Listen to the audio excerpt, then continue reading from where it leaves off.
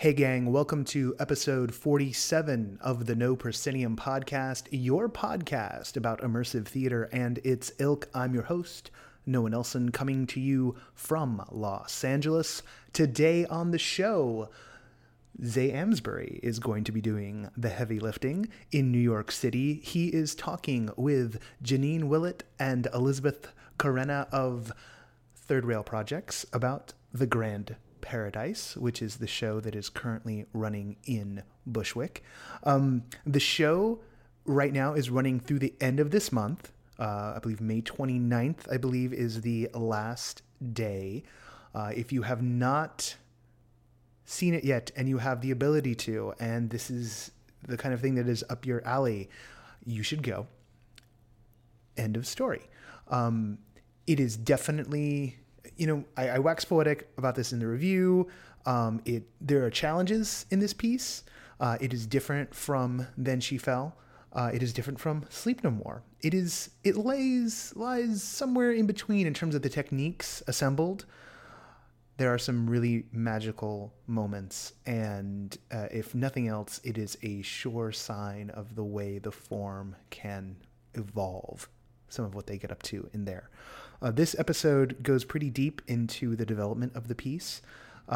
It manages, I would say, to stay away from what we would call spoiler territory. In fact, we have a call-in, and that's probably the spoileriest thing that happens in the whole piece, is there's a call-in in the show. Yeah, we figured out how to do those now, because we're special.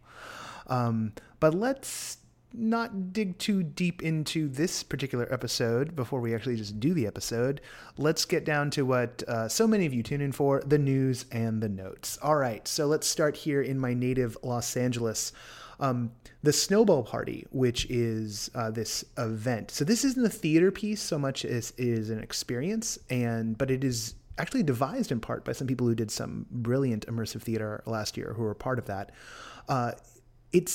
Just look it up. I'll throw some links around. I think there might be some slots left. I don't think I get to go on this particular instance, and they only seem to do about 2 of these a year so far. Hopefully they'll start doing more.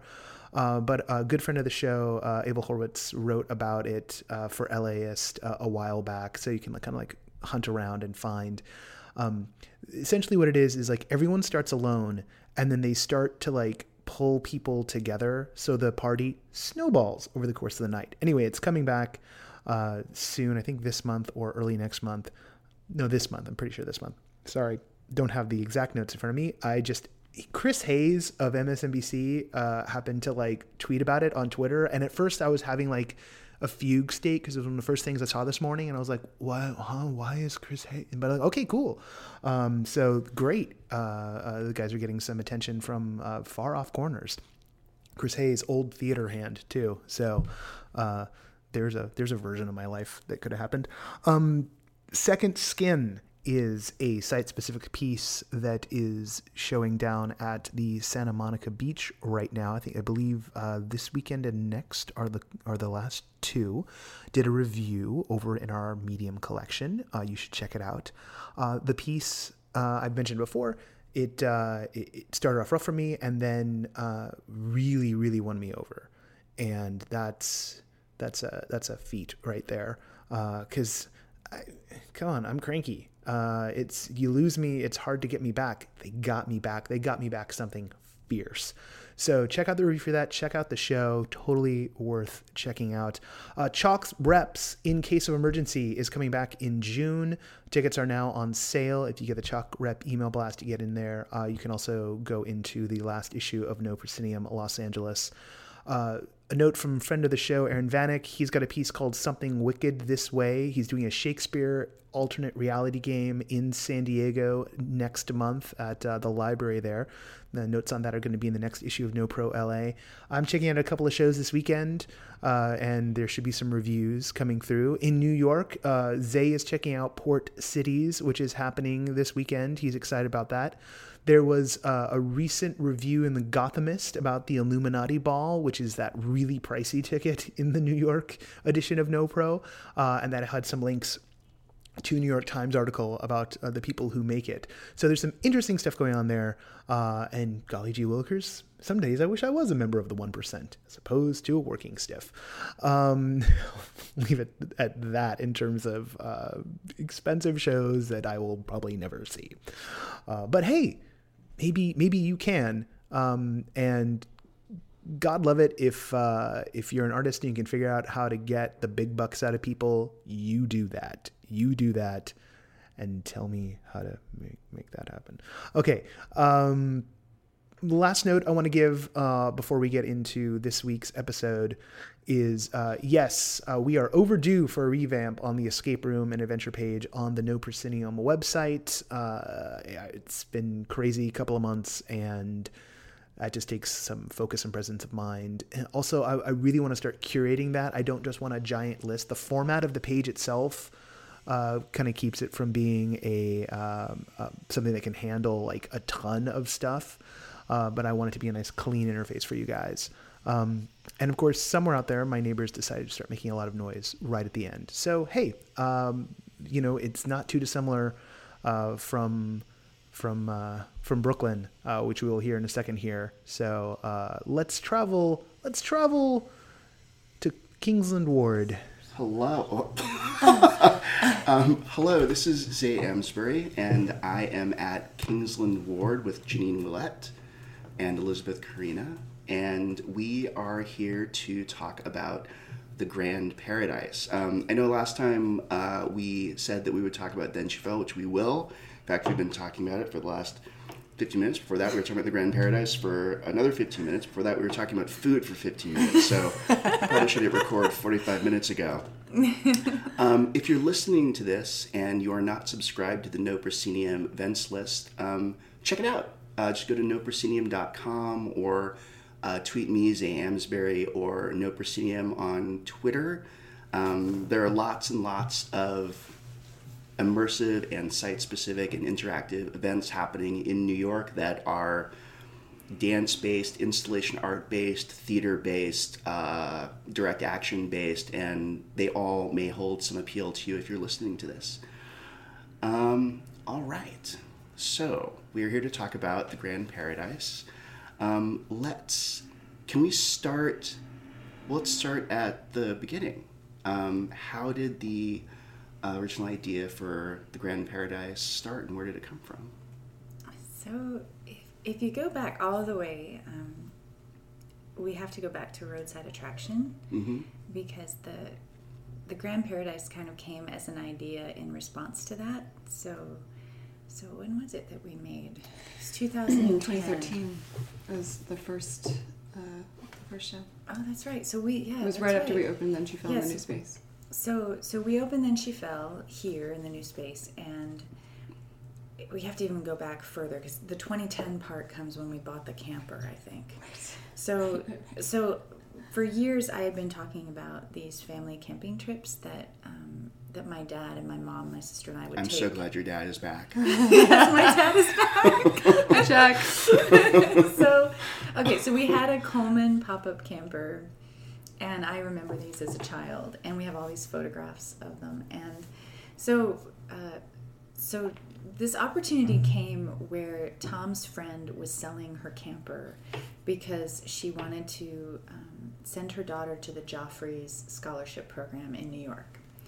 And so there was a brief exchange of emails, and Tom and Zach decided to buy a camper. Because I had been talking about wanting to make this camper piece, they felt like a really good way to make that happen would be to buy me a camper. So we did. And so the camper was in Florida, which was the first problem. Yeah, step one. Buy a camper that's not in Florida. Yeah. So we had this camper. So we had the camper for a while, and it lived in Florida behind Tom's dad's business. Tom has described it as living in a swamp. It was in a swamp in Florida.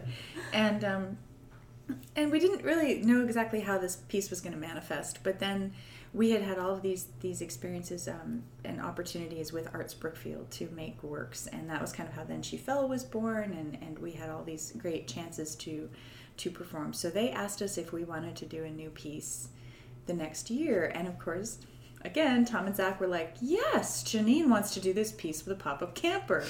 I was like, okay, we're going to do it. So they commissioned us to make Roadside Attraction, and it was going to premiere on right outside of the World Financial Center, like in front of the water on that really beautiful plaza. And that was kind of the beginning of what the very, very like start of what would turn into the Grand Paradise and eventually. What was it about these trips that was giving you the impulse to make a piece about them? Well,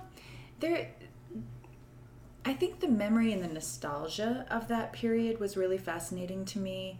I also just, thought that having something that could travel, like a piece that could sort of have its own set that would travel, but that would be like a time capsule that would take you back in time. And we'd been making a lot of site-specific pieces, but this to me felt like a chance to make your own site, like a campsite, that would transport people to another place or time, and that wouldn't necessarily fit into the landscape where it was being presented, which is kind of an interesting thing. So when you take this vintage campsite and you land in the middle of Manhattan, it feels really very dissonant, but at the same time really interesting. And then we've also played it out in the middle of a field in upstate New York. We were in a farmer's market between like the sausage and the cheese stand. So we've had a lot of different places where the pop-up camper has popped up. And the story behind it, I kind of brought my family story sort of in a broad picture to the cast when we started making the piece, and then it sort of became everyone's story. Like we started to kind of play around with different themes that everyone had sort of experienced throughout any family vacation with your family. And I think we kind of sat around, and first I kind of knew that the mother figure was really something I wanted to explore, because in my mind, my mother was very larger than life, and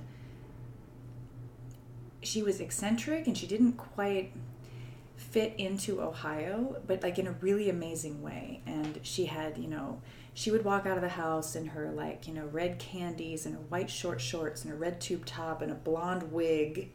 And we're like in Boardman, Ohio. And as a 9-year-old looking at that, I was just like, wow. And so when I started to look at all these photographs of her, she had a lot of different looks, and she just was a really fun, eccentric person. And so that was something I brought to the piece immediately. I was like, I want to really recreate some of these looks that I remember that my mom had put together. And that was kind of where we started to build some of the costumes. And we even took this one picture of my mom and my dad on a cheetah print blanket with a cheetah print bathing suit and her lily white skin and a blonde wig. And I took that to Lizzie, and we went wig shopping together, and we made that look, and we made the cheetah print bathing suit. Wow. But then, so we have to kind of get to what Lizzie's part in that was. But so we played around with how could we take this protagonist, this mother character, and really build that into a full story. And so we started, it's not really, at some point, it's not a story about my family anymore. It was more just like taking that one element and then having the two daughters, which was, my sister. Well, maybe if I say anything, I'll get in trouble. But we might have based Rebecca a little bit off my sister, who was kind of a rebel child. And I, the younger daughter, at that time, I wouldn't have had a boyfriend. But, we we were playing around with the family dynamics very differently. So the father and the mother had two daughters, and then the boyfriend of the younger daughter. And so each character started to kind of get developed based on all of our sort of meetings and talks and chats. And then Tom had this really amazing idea. And this is all still for Roadside Attraction, or this is now moving on to just something all else? Roadside Attraction. So Tom had this amazing idea that if we're going to do a site-specific work where there's no text, but there is kind of this TV episode quality to it, where each day it would unfold, a little more of the story would unfold, and we're going to tell this story about this family camping trip, how could we convey what's going on in Mom's mind? And one day he was just like, I think Lizzie should just be Mom's avatar. And that was kind of the key to the whole piece. Like, he kind of unlocked the whole piece in that. So Tori Sparks played Mom, and Lizzie played her avatar. And Lizzie would sort of, through these great iconic 70s songs, tell the story of what Mom was thinking, and sort of also volitionally act out what Mom was thinking as this kind of invisible manifestation of herself. And that kind of duet was the sort of essence of the whole show. And you know, from the moment that you would kind of establish that Mom's probably a little bit tired of her life, she's tired of her camper, she might really wish for something a little bit nicer, maybe. From the moment they would kind of unzip and suddenly you'd see Lizzie and Tori, who actually look a lot alike. Like, we made Lizzie sort of this larger than life version of Tori, and they would be sort of in the same costume, but Lizzie would just be a little bit more extravagant, a little bit more wild, and I think you had feather boas, and you know, Lizzie would act out everything from, you know, Mom wishing that Dad would pay a little bit more attention to her, to, you know, Mom inserting herself into the boyfriend's workout in like really inappropriate ways, and like, which was one of the most fun scenes I think we've ever made. Really and so that family unit, we played that for a couple of years, and Tom had sort of said, well, we've got this core of family members. What would the last stop on that trip be? If we were to design the place where we could not only give Mom everything she really wants, or at least explore what that means, but what if we were to find that place that could actually do that for every family member? And we started to really delve into like, well, what are the other characters longing for? What are they grappling for? Because in Roadside Attraction, it was a 40-minute piece, and they were sort of supporting characters that could kind of provide the narrative to support what Mom was experiencing. But he kind of had this idea of like, well, why don't we make the last stop on that road trip? And over the years, I mean, we worked on it for like 2.5 years. First, we thought, we didn't really know what that world would be, but we were like, well, is it this sort of supernatural campground that they land at? Or is it like an amusement park? Is it... Where is that place that suddenly everything that they're all grappling with is going to come to a head? And maybe they're either going to face whatever that is and change, or maybe they're not. And over the years, I think we had a lot of different ideas about what that would mean. And maybe one of the family members would stay. Maybe they would all leave together. Maybe that would unify them as a family. Maybe it would break them all apart. But either way, we knew that each family member could have a really fascinating journey if we just built the place and then decided what that journey wanted to be. So, Lizzie, do you want to talk about things? I'm talking too much. No, you're saying all the right things.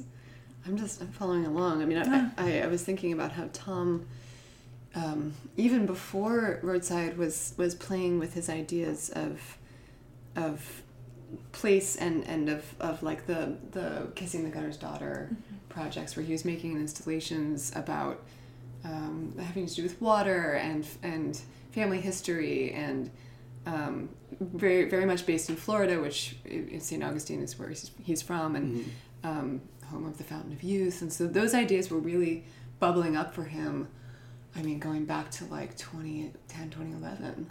Yeah. So yeah, a lot of the bits and pieces that went into this piece were in the works some longer than She Fell has been around.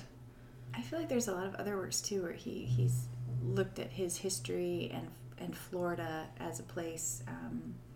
Also, he just has a wealth of amazing stories that I feel like layered all of those things. But this idea of a place that that promises something, but then not quite knowing if it's really promising reality, or if it's promising what you wish for it to promise, and like what does that mean? And right, what's artificial and what's real, when that this is sort of the idea of the amusement park, was like, what if you had an amusement park that celebrated the Fountain of Youth? That feels a little bit like paving over the actual paradise and building something completely artificial, and sort of taking over a natural wonder to make money off of it and to profit from it. Those ideas kind of got folded in, very American. And things sort of all got put into the plot. Excellent. So all this stuff is being developed, and Roadside Attraction is being performed and evolving over a long period of time. So then what's the next step after that? Well, I think Tom had started by that point working, he had so many visions of like what this place could be, and had these really strong ideas about some of the different characters that were there, and there's sort of a mythological aspect to them, and he was really delving into figuring out who the denizens of this world would be, like what were they, and what did they represent, and what did they represent for the different family members. So he was sort of exploring the character, and also the idea of place. And there was still a lot of flexibility at that time of like, we're not really quite sure what that place might be, but figuring out the qualities of the place that were really important. And I think that's kind of where we landed when we were around House 17. We had a chance to workshop the piece on Governor's Island, and we had a space. So we had Roadside Attraction was also rehearsing at the same time, and we did some public performances on the island, but we had a chance to kind of explore different characters and start to think about like these pockets of what some of the spaces might look like. And we used like corners of rooms to kind of explore like, well, what might Midas's room look like, and what are some of the installation components of that. And I feel like that was like another step where some of those things stayed with the show, some of those things kind of manifested and turned into something else. But in the same way, Then She Fell had all these iterations, and certain things landed, or sometimes material for one character ended up really working for another. We had this really great chance to mock up sort of some ideas and to sort of throw them out there. And in House 17, we only had one family member. We just had a much smaller cast, and it was a showing, and we only used Mom as the only character that we wanted to sort of explore. We were more focused really on understanding the people and the characters of the world and what that world was. And also then we were kind of inspired by House 17 itself, like by the actual physical house that because we can't, sometimes I wish we could just kind of mock up things in various spaces and not use the space, but that's just kind of who we are, that we are in that space, and all of that kind of puts a patina on what you're doing. And that particular house was a captain's house, and one of the first things we noticed was this sense of the house that is for the family and the house that is for the servants, and this sort of like two sides, like two staircases. There's a front entrance and a back entrance. Felt very separate. Yeah, so that, I think that kind of put a layer on things that we were playing with. I think we workshopped a lot of scenes that it kind of came out, like the transformation scene came back, and it was a great chance for Tom to explore some of these hustler scenes where we wanted, he had these wonderful ideas of like, well, what are the ways, like and Then She Fell really explored and learned a lot about earning the audience and how to, what are the steps that you have to go through to be allowed to ask an audience member a question. We talk a lot about this concept of earning the audience, because we take it really seriously, but also like through making a lot of the Then She Fell scenes, we realize that if you're going to ask an audience about something that's personal, like love, or something that's going to take them back into memory, you can't take that lightly. You have to really think about that, because for them to actually answer honestly, you have to give them something. So in Then She Fell, we either you're in an inner sanctum with that performer, or you see something highly personal and intimate prior to that. But like, that's part of the craft that we think about in our scenes, so that we don't just get to do anything with audience. You have to really take that seriously. So he wanted to play with ideas of like, well, how far can we really listen to audience and take them on a journey, and what what are the parameters that we can explore in that? So I think that House 17 was a great chance to think about some of the experiences that we placed into Grand Paradise that kind of go a little bit further than any place we've ever gone before when dealing with intimacy or mortality. Just asking questions that are kind of heavy but framed in a way that's not necessarily heavy. But like, how can we get there, and how do we get the permission to do it?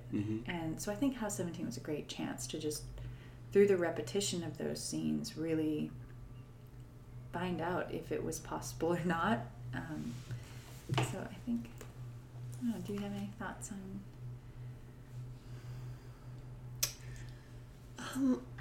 Yeah, we really spent that time playing with new ways of moving audience.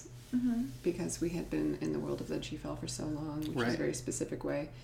And then Roadside Attraction really wasn't immersive. Right. So it sort of wasn't part of that experience at all. But having this house that had really its own personality and its own maze-like quality without us having to do anything with that was really fascinating and really... I think let us try a bunch of new things and see what stuck. In terms of moving audience in new ways, because I mean, it's very true that, I mean, Then She Fell is very much like each audience member is almost choreographed, into their own particular little dance or movement through the space. I mean, you can sort of, it's like on the opposite end of the spectrum, something like Sleep No More, which is, you walk into space and you have no idea what to do at all. It's totally freeform. What was it that that led you to think about moving away from this sort of on the rails experience for audience members into new ways of negotiating space and audience members? I think there were a couple places where we I think at Grace Plaza we had another residency where we were creating these two pieces called Yoke with these 70s egg chairs, which also kind of have a part of the Grand Paradise. Everything for those years kind of has a way in where we were exploring one part or a couple of different components and really isolating them. So when we were there, we started to think about how if we were thinking about this place, there are certain scenes where you kind of need more audience. You need more people. Like if there's a nightclub type scene and you want to have this feeling of a crowded bar, but you want something intimate to unfold within it, somehow having that setup where you have a lot of people, but there is something that's happening which you might catch or you might not, but it's just not so presented. I say that in quotes because it feels like if that intimacy unfolds for 5 people, it feels very different than if it's unfolding and there's 20 people all around that are just kind of dancing, and then this sort of intimate interaction is happening. So we started to think about, well, if you want to create an environment where there would naturally be more people, we need to have more audience for some scenes, but then still figure out a way to have them have those intimate groupings where you could have just 1 or 2 people sometimes, or 5, like figuring out how many audience within a scene really is integral to making that scene work. And I think that's where Grand Paradise, we started to really explore things in a really different way. Then She Fell is so guided, and it's kind of this abandoned hospital feeling. So being solitary feels really right. In certain scenes in the Grand Paradise, being solitary feels like you shouldn't be there and you shouldn't be seeing something. Whereas if you're in a group of 20 people and you're all dancing around and there's something extremely important going down that you aren't supposed to watch, but you can't help watch, you can do it when there's those other 20 people around. So we started to kind of play around with that, and there's this element of our site-specific work that is kind of a big part of Grand Paradise, where there's an operating bar in the space, and that was kind of like, as that started to come together, we were like, wow, ooh, how do we do that? How do we make all these scenes we've made in the bar work when all these people are trying to get drinks in the bar? And so I sat in the bar for one of our shows and just watched, and I was like, this is amazing, because it's just like when we're in the World Financial Center and we're just landing in a public space, and the audience is doing their thing, and people are walking through to get their lunch, or they're sitting on their bench and checking their phone, and here's this thing happening. And they might watch, or they might walk away, or they might watch and look at something else and then check back in a few times and then see that it's actually evolving. Mm-hmm. And that's kind of what happens in some of the sections of the Grand Paradise, where you have a little bit more freedom as an audience to move around. Mm-hmm. You're getting to choose what you want to watch, but at the same time, things are able to unfold in a less like presentational way. Mm-hmm. Like in the bar, for example, the boyfriend walked in, and it was kind of one of his first interactions where you see this hustler kind of come on to him and start to play around with him. And the bar was very crowded. And at first, boyfriends got up there to get a drink. And if you happen to be really close, you might notice what was going on. And like maybe the people that were on either end of them started to take a look at this kind of altercation that was starting to build with them. And then like 3 more people started to take notice. Mm-hmm. While a lot of other people were still talking and actually like just getting their drinks and completely oblivious to what was going down. And then at some point, they started to full on brawl, which is amazing. It's just really great choreographed fight. It's really exciting. And the boyfriend gets thrown on the ground, and it's kind of a little bit of a play fight. Like they're kind of, it's not violent. It's more like a testing the waters and toying around with each other. Right. And this woman turns in that moment. She'd been talking to her friends. It was her birthday, and she just was talking to her friends. She turns and she's like, "Oh my God, I wish every single fight looked like this." And so from that moment, everybody in the bar was watching the scene. Right, and it was right. really amazing to me to see how like we started to fold people in this really organic way Mm-hmm. into the story, rather than saying, here's the story and you have to watch it. They were able to kind of come to it and sort of see it unfold around them, while also, having a chance to kind of be themselves in the world, because they're a part of the world. It's a resort. They're part of the bar landscape. We're playing a lot with the lines of like, what is the audience's role in this world, and what are they allowed to do and what are they not allowed to do. Mm-hmm. So having those moments of freedom within the world are really important to establish that. Mm-hmm. So it's not just that they're there to watch something else. They're there to bring themselves into it too, and there's a space for them. Yeah. So. Yeah, I think it's funny talking to people who haven't seen Then She Fell and who've seen The Grand Paradise, and people who have seen Then She Fell and see The Grand Paradise. And I find the reactions to be very different. I mean, people I know who've seen Sleep No More and go to see The Grand Paradise, I think there's a kind of delight in the moments where you realize you are that at any given moment there's something to focus on, that at any given moment there's a place to go, and that there are moments when you know where you're invited somewhere, and those moments are very clear, and those movements between those different ways of being in the space can be very delightful for folks who suffer some form of anxiety during Sleep No More. FOMO. FOMO, man, I feel like that's some sort of, it's like the weird watchword of immersive theater. Right. It is. All right, let's go back. I want to talk more about that, but let's go back to House 17. Mm-hmm. So that performance experiment resolves itself, and then what's the next step? Well, there was genuine plastic reliquaries. Where Thank you for teaching me that word, by the way. Reliquaries. I can't even say It's a that really word good- very well. I try to say that title fast, and it never works. I have to really take my time with every word. Yeah. We use a lot of acronyms in TRP, so GPR is just the easier way to refer to that one. So we got another amazing opportunity with Arts Brookfield to create environments and installations and live performance in some of their spaces in Manhattan. So what this one entailed was 3 different buildings over 4 weeks, correct? Where 1 week for 2 days straight, I believe, there was this installation was put up, and then there was a performance, and then the next week, I think it was Thursday and Friday. Right? Yeah. So during the work day, so that people who were working in these buildings, these were Grace Plaza on 42nd Street, and One Year Plaza, and what was that third building just north of Grand Central? Oh, I can't remember what it's called.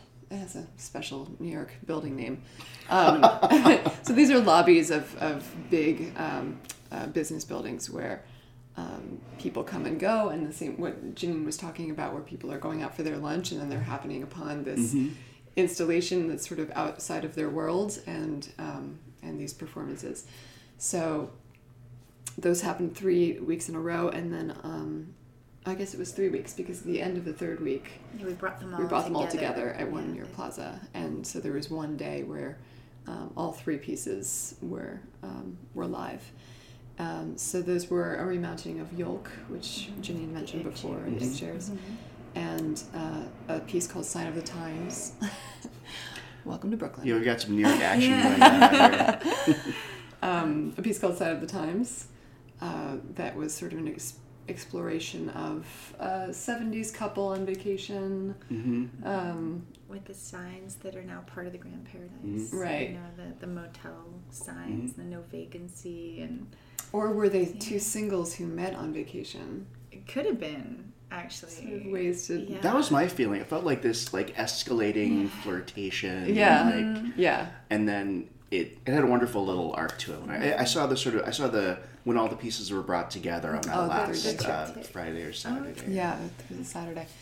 Yeah, they were all about 15 to 20 minutes each. And they each had their very own arc to them, and their very own soundscape and sort of feel, and they were all sort of in the world of this late 1970s thing that we were playing with. And then the third piece was Pizza Queen, where I got to play with a lot of the transformation ideas that Zach and Tom and Janine had been throwing around for some time. That was a lot of fun. Yeah, that was kind of... I keep crossing my fingers that I'll come back someday.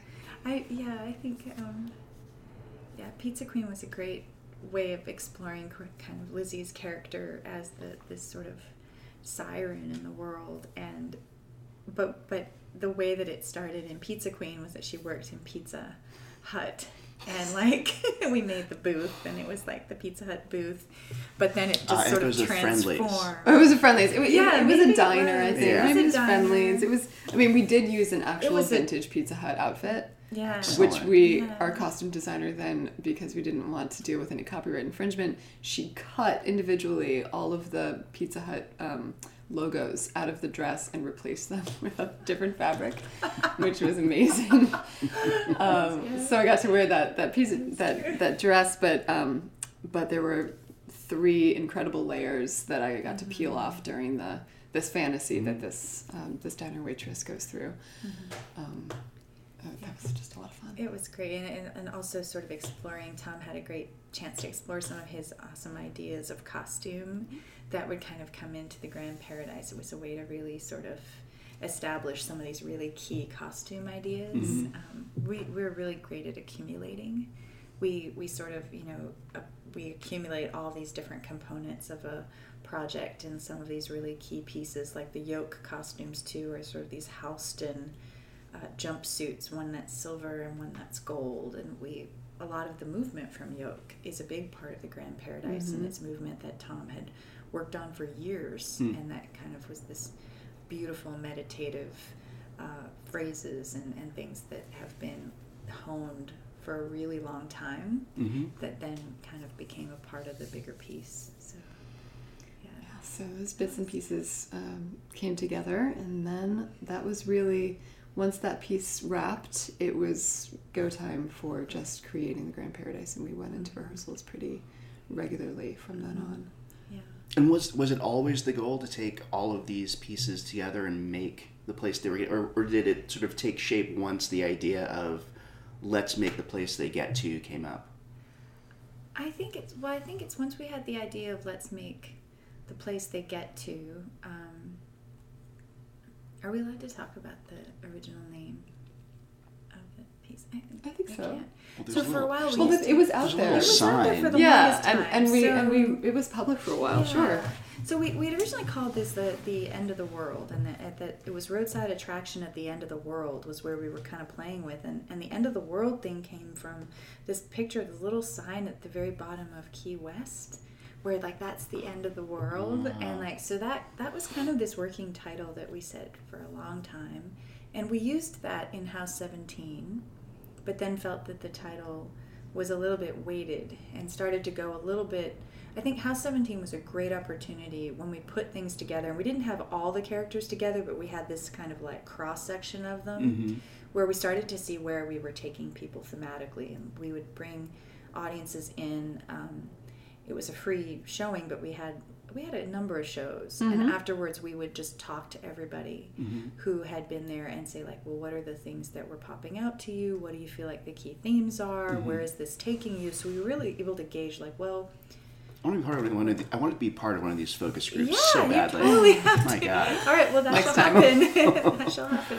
So, so we started to realize we were getting a little bit into some themes that we weren't necessarily sure were where we wanted to go, but it was just great to really get a sense of what people were grabbing onto, and then to also like say, well, okay, that I can totally see that, and we can see where this is.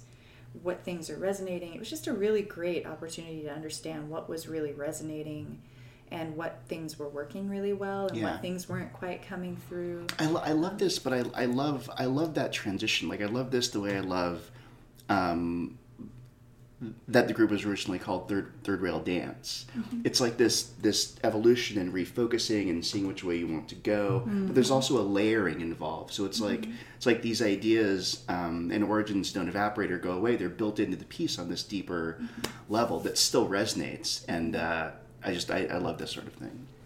I feel like each of these little projects and these pockets have like a different point behind them. Yeah, like there was a residency where Tom and Zach took the roadside family upstate. I wasn't there as part of that, and they just focused on exploring the whole family and different ways to influence them. And then we kind of went deeper into like really analyzing those characters, because at that time Tom was like, what if those characters are the status quo and the audience is aligned with them? So instead of bringing the audience into a world where every character in the world is of another place, what if we give the audience, in this weird sense, avatars, in the way that he had suggested Lizzie is mom's avatar?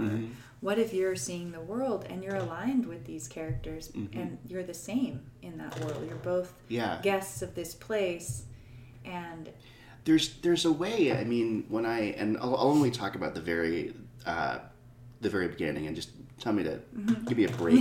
Okay. But when you first get to the Grand Paradise, and I was thinking about this before about how when people talk about places where immersive theater pieces take place, like when we were meeting here, you say, yeah, well, let's meet at the Ward, let's meet at Kingsland Ward. You don't say let's meet at the theater. Like Sleep No More begins the moment you think you're going to the McKittrick Hotel. Right. That's when that piece begins.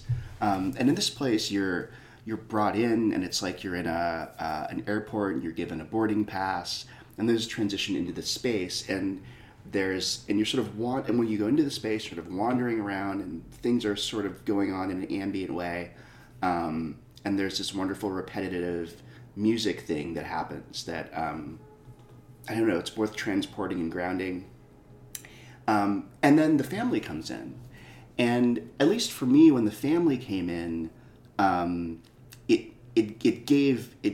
it helped me know how to look at things. It helped me know what role I was playing. Okay, so I'm like this family. We're on vacation. They get the lay. I get the lay. Great. It was You're aligned. It was yeah, exactly. We were aligned with this family, and also it helped to know that it's important what their journey is. And that their journey in some way will mirror our journey in some way. Yeah. Early on, I think we, and this is interesting to think about, because this was a really enlightening moment of, with the family, we had played around early on, and it was first one of the biggest changes I think we've ever made in a process. Was we had kind of had a very different beginning to the piece, and it really was at a test audience that we completely took out a whole section of a piece, and sort of by mistake. It was by mistake, but and this was in December, so this was very far into the process. So we had gotten a little bit, because I think the Roadside Family had a backstory, even though we never really gave much of a backstory, but we sort of had a lot more exposition that we were playing around with for the family members to understand, to really make sure the audience understood the family members. And without really realizing it, I think we had set everybody up to really care about the backstory of the family members a lot. But then, being us, we want the audience to have something about the family that they can resonate or relate to, but not necessarily so much that they stop being themselves and seeing the world maybe through that character's eyes, but relating it to their own world. So without really knowing it, I think we were kind of putting a little bit too much exposition and expectation, and some of our test audiences were getting very locked into these characters. They wanted to know what color Mom's kitchen was, and they wanted to understand what was going on between Mom and Dad. And meanwhile, we were like, well, that's really not really important. It's really about you, the audience. This is what's really important.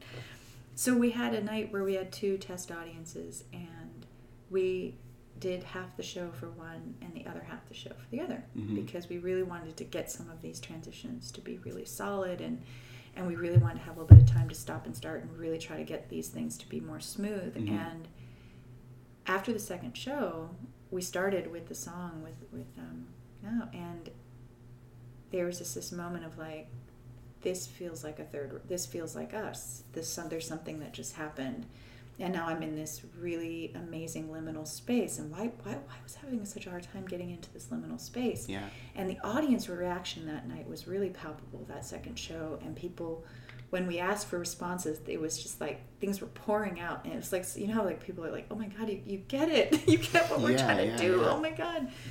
And it was like a really amazing moment of saying, wow.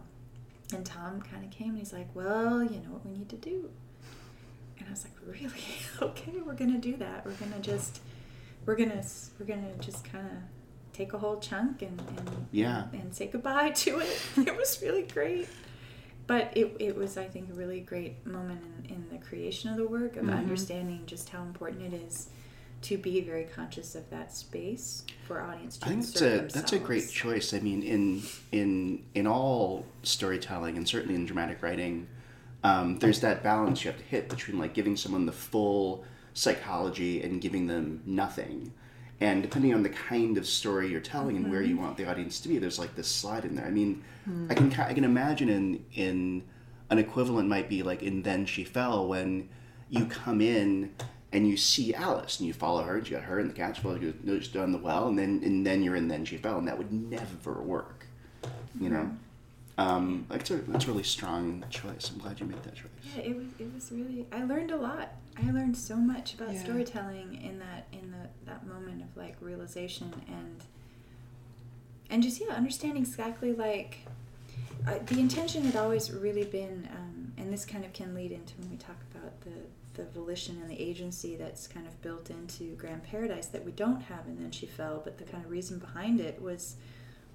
We kind of had always imagined that, you know, when you encounter the family, there's going to be a member of it that you're going to kind of identify with. And this is the thing I'm still trying to figure out, and it's going to be like years before I think I put I have something to really say about it. At that time, we thought that if you, like, I always assume I identify with Mom because I'm a mom, and I'm, you know, okay, well, I'm really kind of far from like being in the suburbs, and well, no, I don't know, but there's something about Mom with the 2 kids, and like that's the character that I'm going to somehow identify with, because the things that she longs for might be something that I might long for, you know, and in the same way that if you're young. You know, a young guy, you might identify with the boyfriend in this, or, you know, if you might identify with the older daughter.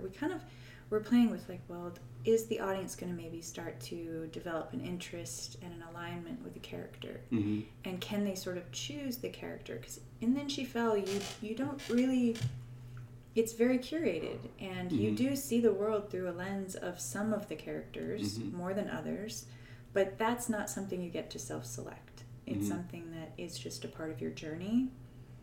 We were wondering, well, could we let the audience kind of self-select a little bit and then be able to route their journey in a way that would be even more meaningful? Mm-hmm.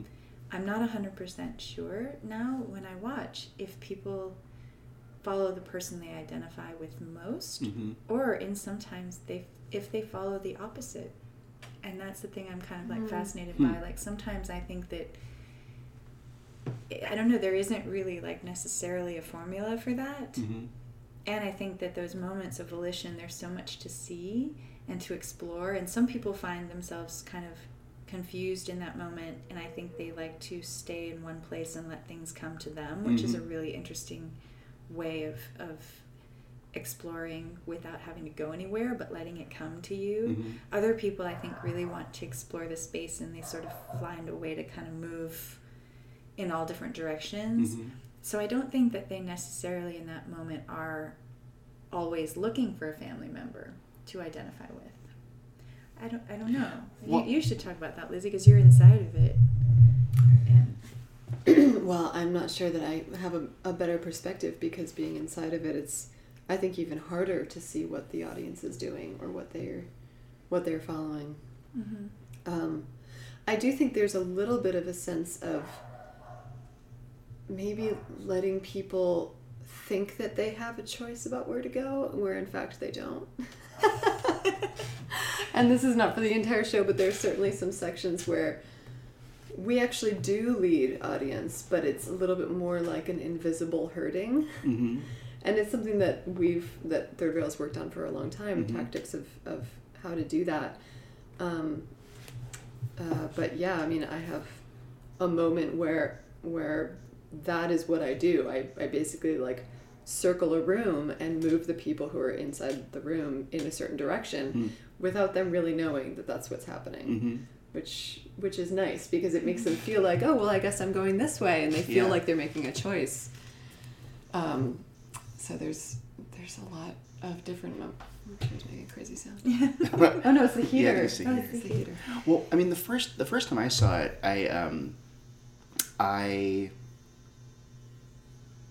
well, to be honest, wow, that is a weird sound. That is strange. That's the radiator. This radiator is on fire always. Feel how hot it is. Oh, I should take my phone off. Oh, jeez. The first time I saw it, I'd gotten this advice that I really, really wish I hadn't gotten, and I followed the advice for half of it. And I regret that, because it sort of gave my evening a vector that I didn't want to have. But I also saw a slightly odd show, if you'll remember. Oh, yeah. Right. That said, but it didn't seem odd to me. But I don't know. I never got the impulse to follow a character, except when I felt like I was lost. And that feeling that we were talking about, that fear of missing out feeling, that, I mean, for me, I've never really clicked with Sleep No More. I've never really, I mean, I respect the design and the movement and all the stuff, and like I enjoyed my time there, but it didn't really click for me. Partially because of that, it didn't feel like the yearning or the wondering where I was, or the finding myself in a space where nothing was happening had a reason to exist. It just felt like a consequence of the design as opposed to a design element. And I don't know if that's true. And then also the way that the sort of yearning for one-on-ones work in Sleep No More also never quite clicked for me, because again, it didn't feel like it was. I didn't understand how it worked with with the themes of the show. In the Grand Paradise, when I'd have those feelings, it felt very right. I mean, it made me think about the vacations I took when I was a kid, or being in summer camp, and being like a fairly introverted kid who hadn't quite found my little crew of other little introverted kids yet, and looking at and like seeing the pretty kids and what the pretty kids are doing, and wanting to be part of this world and not knowing how to be part of this world, and it felt so in line with where I was, that even though it was unsettling at times, it didn't feel wrong to me, if that makes any sense. And then as the thematics evolve and things sort of change and new things happen, it all just sort of felt very, very aligned. I've just been talking for a bit. Let's just keep bouncing around. So let's talk about that agency, because there is a lot more agency in this, and you clearly have. So how did that? What were the reasons for that for you? I think the idea of being able to let the audience explore more. We sometimes have. There's like the two sides to everything. Sometimes we'll hear people say, well, and then she felt they just wish they had a little bit more agency to choose where they were going. And even though we worked really hard on making the journey through Then She Fell, like Lizzie was saying, feel volitional, it's more about like when a door is open to you and you choose to walk through it, even though the door is being open to you and it's really an invitation, if you just open it and the audience walks through it, they're making a choice. Yeah. You're kind of making the choice for them, but it feels different. Well, I mean, when the first time I saw Then She Fell, the first question that was asked of me was, the White Queen says, would you like a cup of tea, or something like that. It's like, do you say no to that? You don't say no to that. You have a cup of tea with her.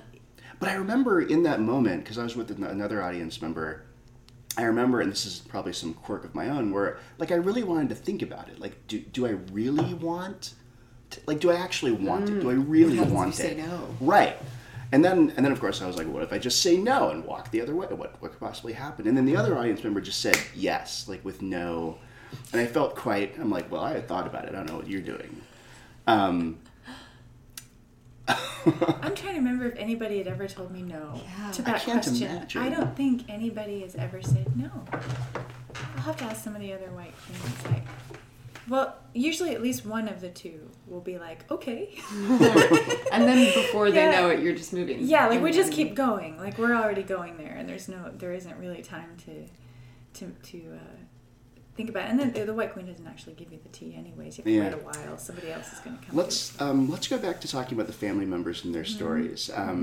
So each family member has a story. It's impossible for any one audience member in any one evening to see the entire story of every character. And it's likely that they're not going to see the entire story of any one character. True. Yeah. Did you have an expectation that people would follow characters and try and suss out the arc that they go through?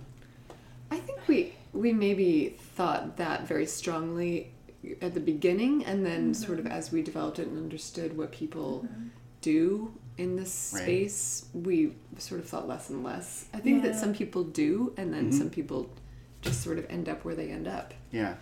People come into these things with such different training and expectations, you know? I think when we were crafting it and talking about it, in terms of the storytelling, there's so many discussions and so much thought behind the way that everything's stacked for the journey for each character. There's so much thought behind it.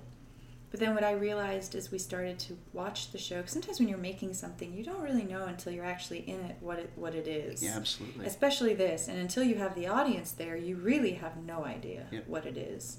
And early on in our test audiences, during those moments of agency, I happened to find my own journey being different. And then when I got to sort of another part of the show, I was like, oh, I haven't seen any of these three things. So if I pretend that I don't even know what they are and that I'm not me, now how am I perceiving what I'm seeing? Because I don't have all these other things behind me.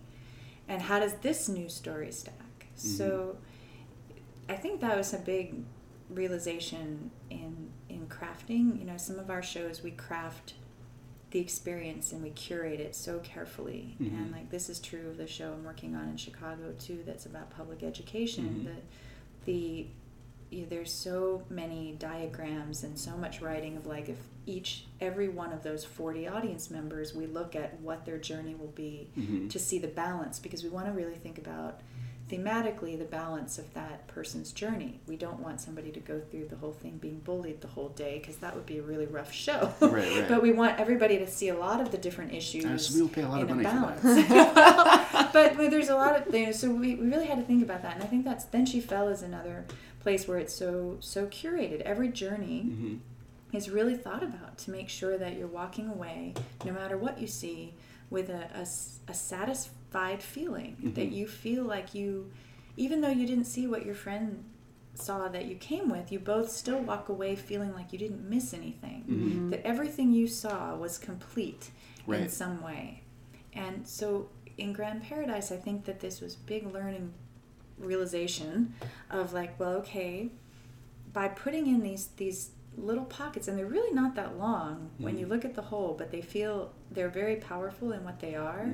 These 2 pockets of freedom mean that we can't curate, and we have a little less control. And like, what does that mean? And for a while I was like, I don't know if I want to let go of that control. And like, is that working? And I think Tom and Zach felt very much we're like, well, is this working? I think it is working. I think this is just a really different way of perceiving the way that things go, and what does that mean, and how do we understand it ourselves? And I think it also makes sense, because it, like, this is an environment, you know, like if Then She Fell is clearly a journey for the audience members about a journey, you know, like it makes sense that is how it rolls, where this is it's an environment that you really need to feel like. I think one of the reasons why it never really occurred to me to follow one character really, I don't know. I wanted to explore the space, you know. And the second time I saw it, I really tried.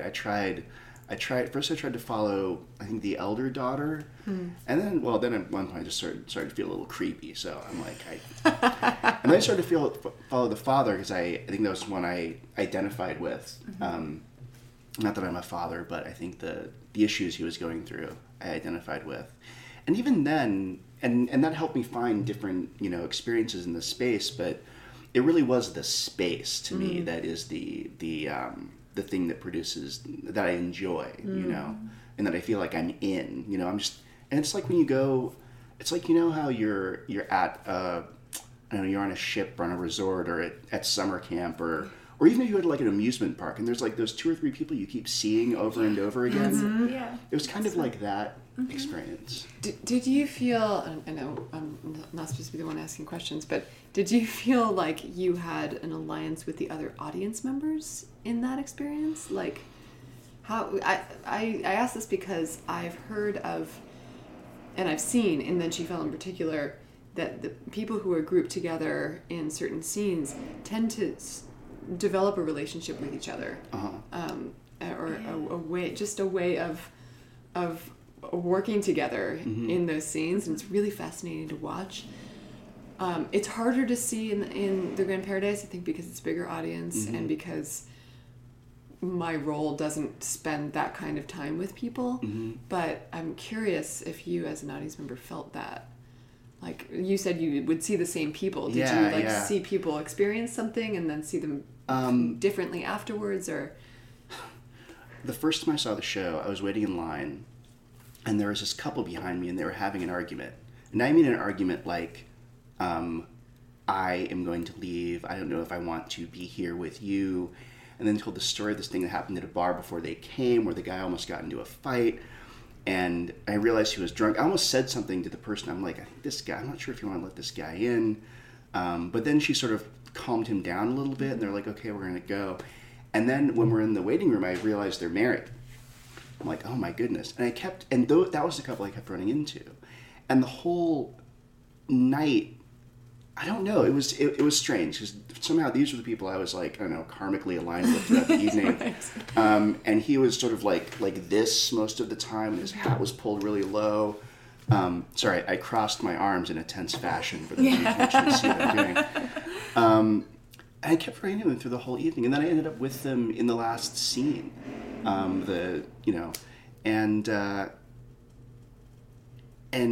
their energy had shifted so much, and I didn't see when or how it happened. I didn't see a transition. It was more like a light switch. So I'm not sure what happened when.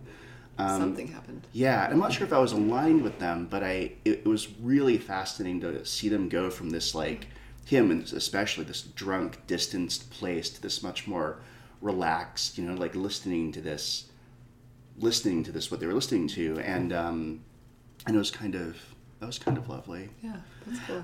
I wonder, one of the things I'd like to hear you talk about too is there's a part of, in the beginning of the Grand Paradise, you could look at it as, oh, okay, I'm really in this resort. Like, this is where I am, and, we're going to see some, sexy dancing, we're going to have some drinks, listen to some songs, it'll be great. But there are things to happen that test that. And depending on what you experience and where you go, they may test it lightly or they may destroy it completely. And it seems like there's a pretty clear shift. And for the people I know who've seen it, some of them love that shift. Some of them don't even drop in until they get to that shift. Mm-hmm. Whereas some people I know did not like that shift, and they wanted it to be a resort. They were like, I wish it was more fun.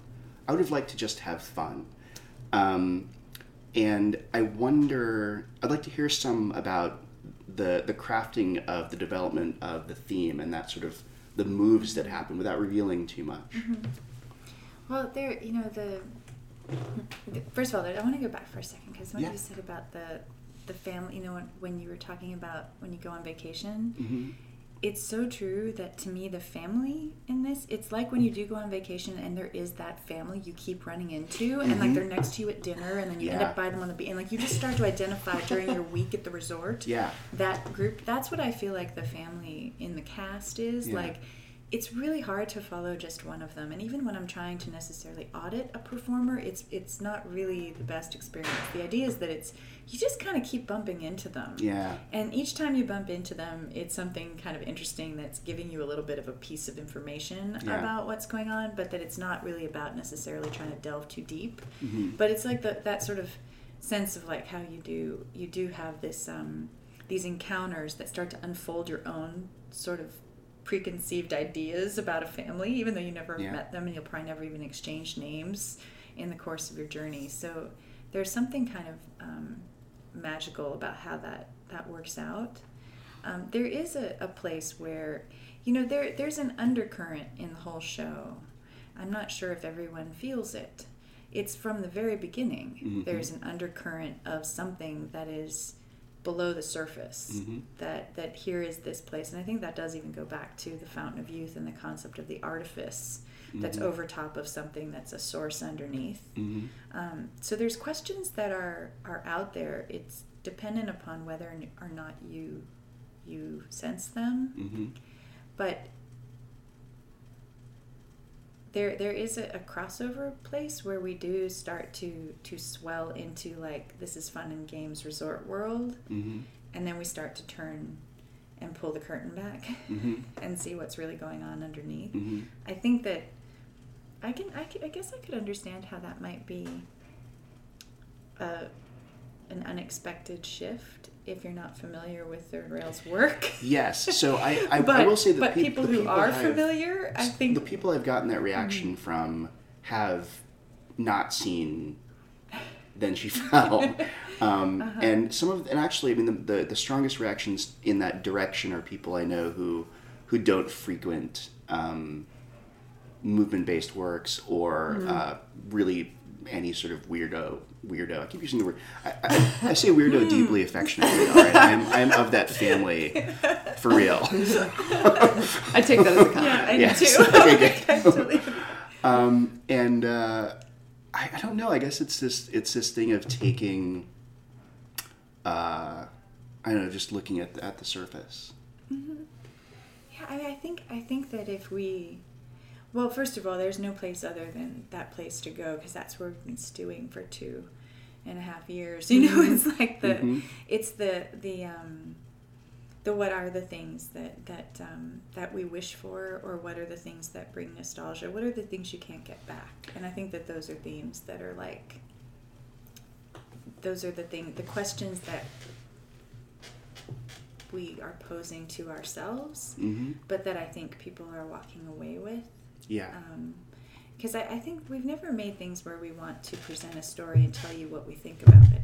It's just not, that's just not really how our work has ever gone. It's always been like, we're going to put this out there because we've got a lot of questions ourselves. Yeah.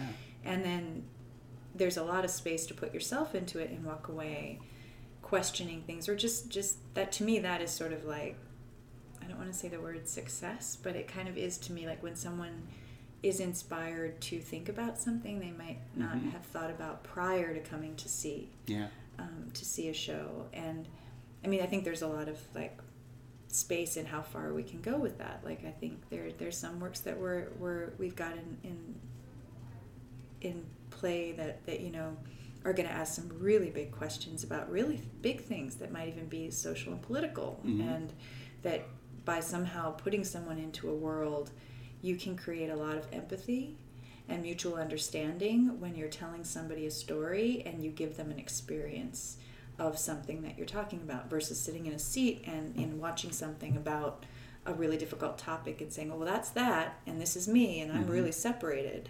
Whereas if you put somebody inside of it, it has a much more resonant effect. That's the whole power, I think, of being inside. That's the magic of bringing people into your world to begin with. Yeah, and I think what's odd about what you're describing, which is part of what I love about the Grand Paradise, is that for me it makes it replicates the experience of life, you know, because like we're looking at each other, we're in this room, but then there's all this rich depth that is both beneath the surface and in the surface, and depending on how engaged you are with someone and what you're talking about and what's been going on, it can get thicker or thinner, you know. And in the Grand Paradise, for me, it got thicker and thicker and thicker. I should choose my words more carefully. But in a way that was both surprising and disturbing and fun, and I don't know, it's good. I think actually we're trying this new thing, even though it's a podcast. We're doing call-ins, so I think we have someone on the line here. If I can figure out how to use could it be? this, I don't know. Let's see here. All right. Okay. We have someone on the line here from Los Angeles. Hi, I'm Noah from California. Long-time listener, first-time caller. I had a really interesting experience at the Grand Paradise, and I wanted to ask about it. I experienced jealousy at the show, and I've talked about this with other people, and they think that I mean that I was jealous of the show. You know, like when you see something and you're like, oh, I wish I had made that. That's so good. And I mean, I really like the show. I wrote about that, but this is something different. I got to get taken back into one of the bedroom scenes, and I was first because they brought two of us in, but then left somebody behind in the little waiting area, and then I went in and I had the scene, and then the girl took me back to the little waiting area and left me there and took the other guy into the room, and I sat down and I started to get jealous. I started to get really jealous that there was someone in the room that wasn't me getting something that was similar, but by definition different from what I had just experienced. And it really pushed some buttons that I thought were long since dormant. And I knew at the same time that, you know, it's a show. It's not real. But I couldn't shake the feeling that I was missing out. So my question to you, and there is a question, is that intended? Is it something that was anticipated? Maybe occasionally expected? I definitely got the sense from the whole production that there's kind of a range of reactions that are being sought or enabled, if not definitively driven towards. In fact, I distinctly do not feel like anything is being definitively driven towards, as opposed to a structure has been made that allows for certain reactions. And my reaction there was intense jealousy. And I kind of want to know if it's just me or if the mojo is working. I'll take my answer off the air. So amazing. So amazing. Wow, that's Tom Pearson's brilliance. There's something really special about those hustler scenes and sitting outside in that little vestibule playing Atari, while you start to really understand that it's not just a scene being repeated. That's a profession. There's like something about it that's like, it's a transaction in this way, and not everybody ever perceives those scenes even as a hustler scene. They don't necessarily pick up on the cruising quality, which is something that Tom's really explored, and that's sort of woven into everything, and that's so crafted. Jealousy, it's to me fascinating. We don't ever really define what emotion we expect people to feel. Like, we just never have that thought of like we could ever control that. There's definitely ways that we feel, and we kind of think that maybe some other people will feel a similar response. But sometimes it's really hard to even gauge when you see a scene yourself, because you have so many different responses yourself, depending on where you are in that moment or that day, depending upon who you're with in that scene. Like, we had a conversation the other day about, the Grand Paradise affords more opportunity for couples to experience it together, and you don't necessarily get split apart. And we were talking with the cast about like what is the way to deal with that? Like, do we want to split people apart sometimes? Because there's two parts of things. Like, and then she fell. Sometimes we would notice that like a couple would be together in the show, and I would see them as a couple, and there'd be a lot of things going on with that couple. So, maybe they're on their first date or they're on their seventh, and the way that the guy he's just too cool for this, and, she bought the ticket. And, like, you could just see this whole thing happening. And then, and he would kind of be, like, disengaged and not want to watch you. We would refer to that man as the boyfriend. The boyfriend. Okay, yeah. The boyfriend. Not outside of the context of the Grand Paradise, but, like, somebody who got dragged on a date. To the show. But it was like, this is not my thing at the top. Yeah. And they have to hold on to that, this is not my thing, as long as they possibly can in front of her. Right. I'm not sure why that is, but they do. And then suddenly they get split apart. And you meet him again. And he's completely changed because she's not there anymore. Yeah. And he's actually been able to drop his own expectations of how he's supposed to behave. Right. Yeah. And then there's a really amazing thing. So we were talking about, like, with couples, how sometimes, like, should we try sometimes to separate people, because sometimes their experience can actually be just freer if they're not trying to watch a show knowing they're being watched by the person they came to the show with, that they could actually just let their guard down and enjoy it and be freed of that. But then there's other people who get, like, so upset if you try to separate them, and like that just ruins the entire show for them because they're not together. So we were having this whole conversation of, like, is there any way that we could kind of gauge that, or is there any way we can invite them to separate? And if they don't, that's fine. We don't push it. Like, is there some way to kind of suss that out a little bit so that we could kind of help in those situations? Yeah. It's also, I think, another tool that we're thinking about to help with maybe groups that are slightly intoxicated, or like, is there a way to kind of spread them out so that they don't disrupt other people's experience, and like, is there a way to kind of figure out how to navigate those situations with some craft and intention behind it. And so the couple thing is tricky, because I think there is a little jealousy that happens in that scene when there's a couple. But then I've had like my neighbors, all my neighbors went through the Hustler scenes. So I got an earful after that show. And they actually like were so tickled when they were the couple, and that they knew the other one was in there. Oh, yeah. And they thought that was like amazing. I have a married couple of friends who did the same thing. And afterwards they argued about which one she liked more. And like they withdrew. No.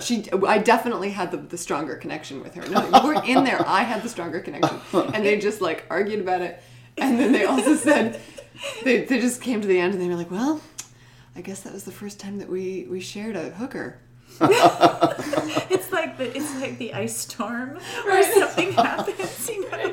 Like those scenes are what we're doing. Yeah, it's just it's so funny. Yeah.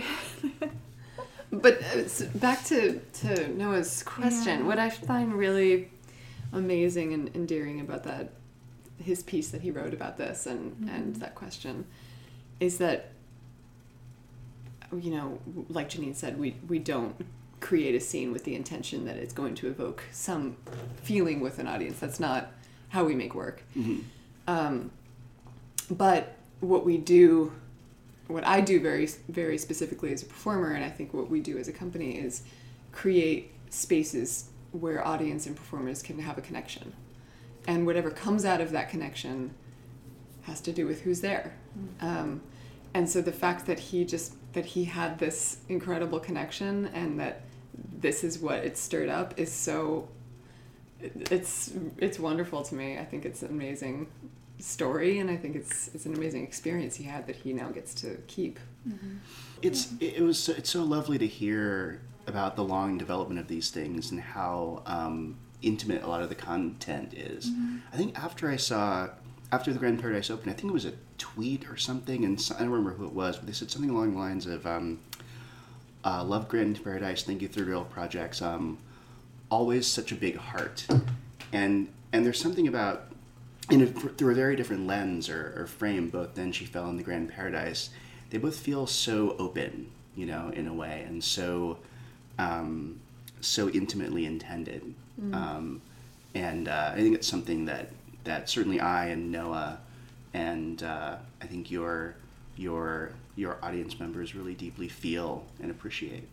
So that's nice to hear. That's good to hear. I think that's a testament to the people who make it. Absolutely. Exactly. And the people who see it. Yeah. All right. Great. Well, thank you all for listening for this long. Thank you, Noah. Thanks to our caller, Noah, calling in from LA through the internet somehow. Call again someday. Yeah, that's call right. anytime. That's right. All right. Well, Janine, Lizzie, thank you so much. Thank you. What a pleasure. And at some point down the line, we will have a conversation about Then She Fell. Yep. Yeah. That'd be awesome. There's a lot more to tell. Yeah. Oh, yes. All right. Thank you, All you right. two. Thank you. Once again, just want to thank Janine Willett and Elizabeth Carena for being our guests on the show today. You can find the Grand Paradise on Twitter at Grand Paradise NY. You can find Third Rail Projects on Twitter at TRPNYC. Thank you, Zay, for doing the interview, you lucky, lucky bastard. One of these days. Zay is on Twitter at Zay Amsbury. I'm on Twitter at Noah J. Nelson. No Proscenium's on Twitter at No Proscenium.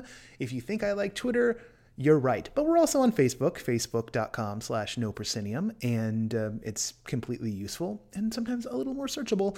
And all of you are there despite our best efforts. Hey, what else is going on out there in the world? Let's talk about the Medium collection for a second, because we're putting more and more in there all the time. Medium.com/No-Proscenium. The review of Second Skin's in there. I'm going to get at least one more review out this next week. Zay's got a piece on Houseworld, some thoughts he had on the show. We've got Zay's piece on the Grand Paradise. We've got our essays where we pontificate about this stuff. And if you like us pontificating about this stuff, you're going to love next week's episode, because next week's episode is No Pro After Dark. And Zay and I have a conversation, and we wax philosophical. So half of you are going to go crazy for it, and half of you are going to never listen to the show ever again. That's fine. That's fine. There's enough of you. No, there aren't. We can always use more. Tell a friend. Please tell a friend. Actually, that's something I never ask you guys to do. All right. Serious for a second. It is pretentious and presumptive of me to assume that the work we're doing here is as significant as the work itself, the shows, because it's not. Without the shows, we don't exist. But we're doing our best to try and help the shows expand their audience, the experiences, however you want to frame it. To help expand the audience, to help people discover that there are more companies doing the work. That's why No Proscenium exists as a newsletter. It's why No Proscenium exists as a podcast. And one of the fields of battle is iTunes. So I never ask you guys for this, but I'm asking you now. If you can, take a moment, go onto iTunes, write the podcast a review. It's silly. It's ridiculous. We're 47 episodes into this. I'm enjoying where the downloads are going, but I know we can get more people aware of this going on. Because, folks, the scariest thing is that I know there are plenty of people who produce this kind of work who have no idea that we exist.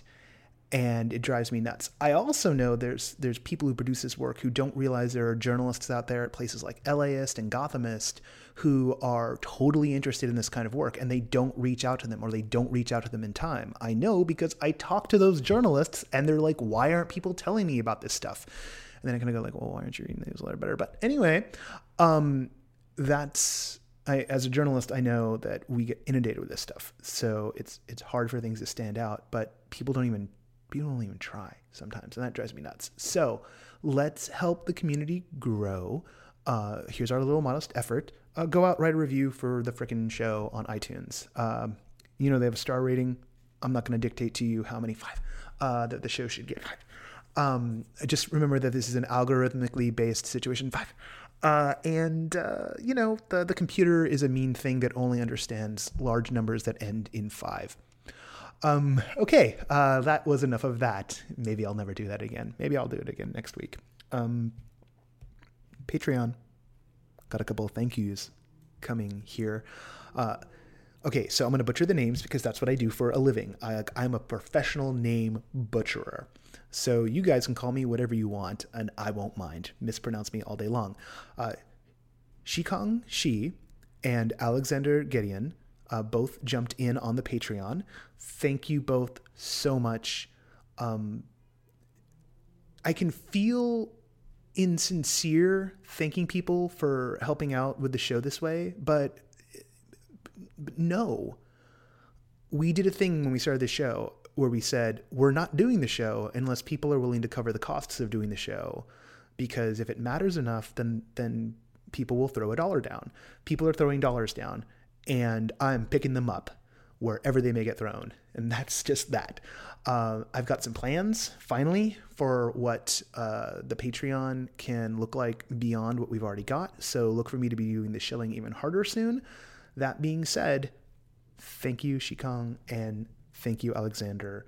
Thank you, everyone who backs the show. I'm going to do a big thank you in a episode soon, just because I want to do that old romper room thing of like, I see so-and-so and so-and-so. I've been dreaming about that since we started this thing. Anyway, I'm waxing too poetic on that.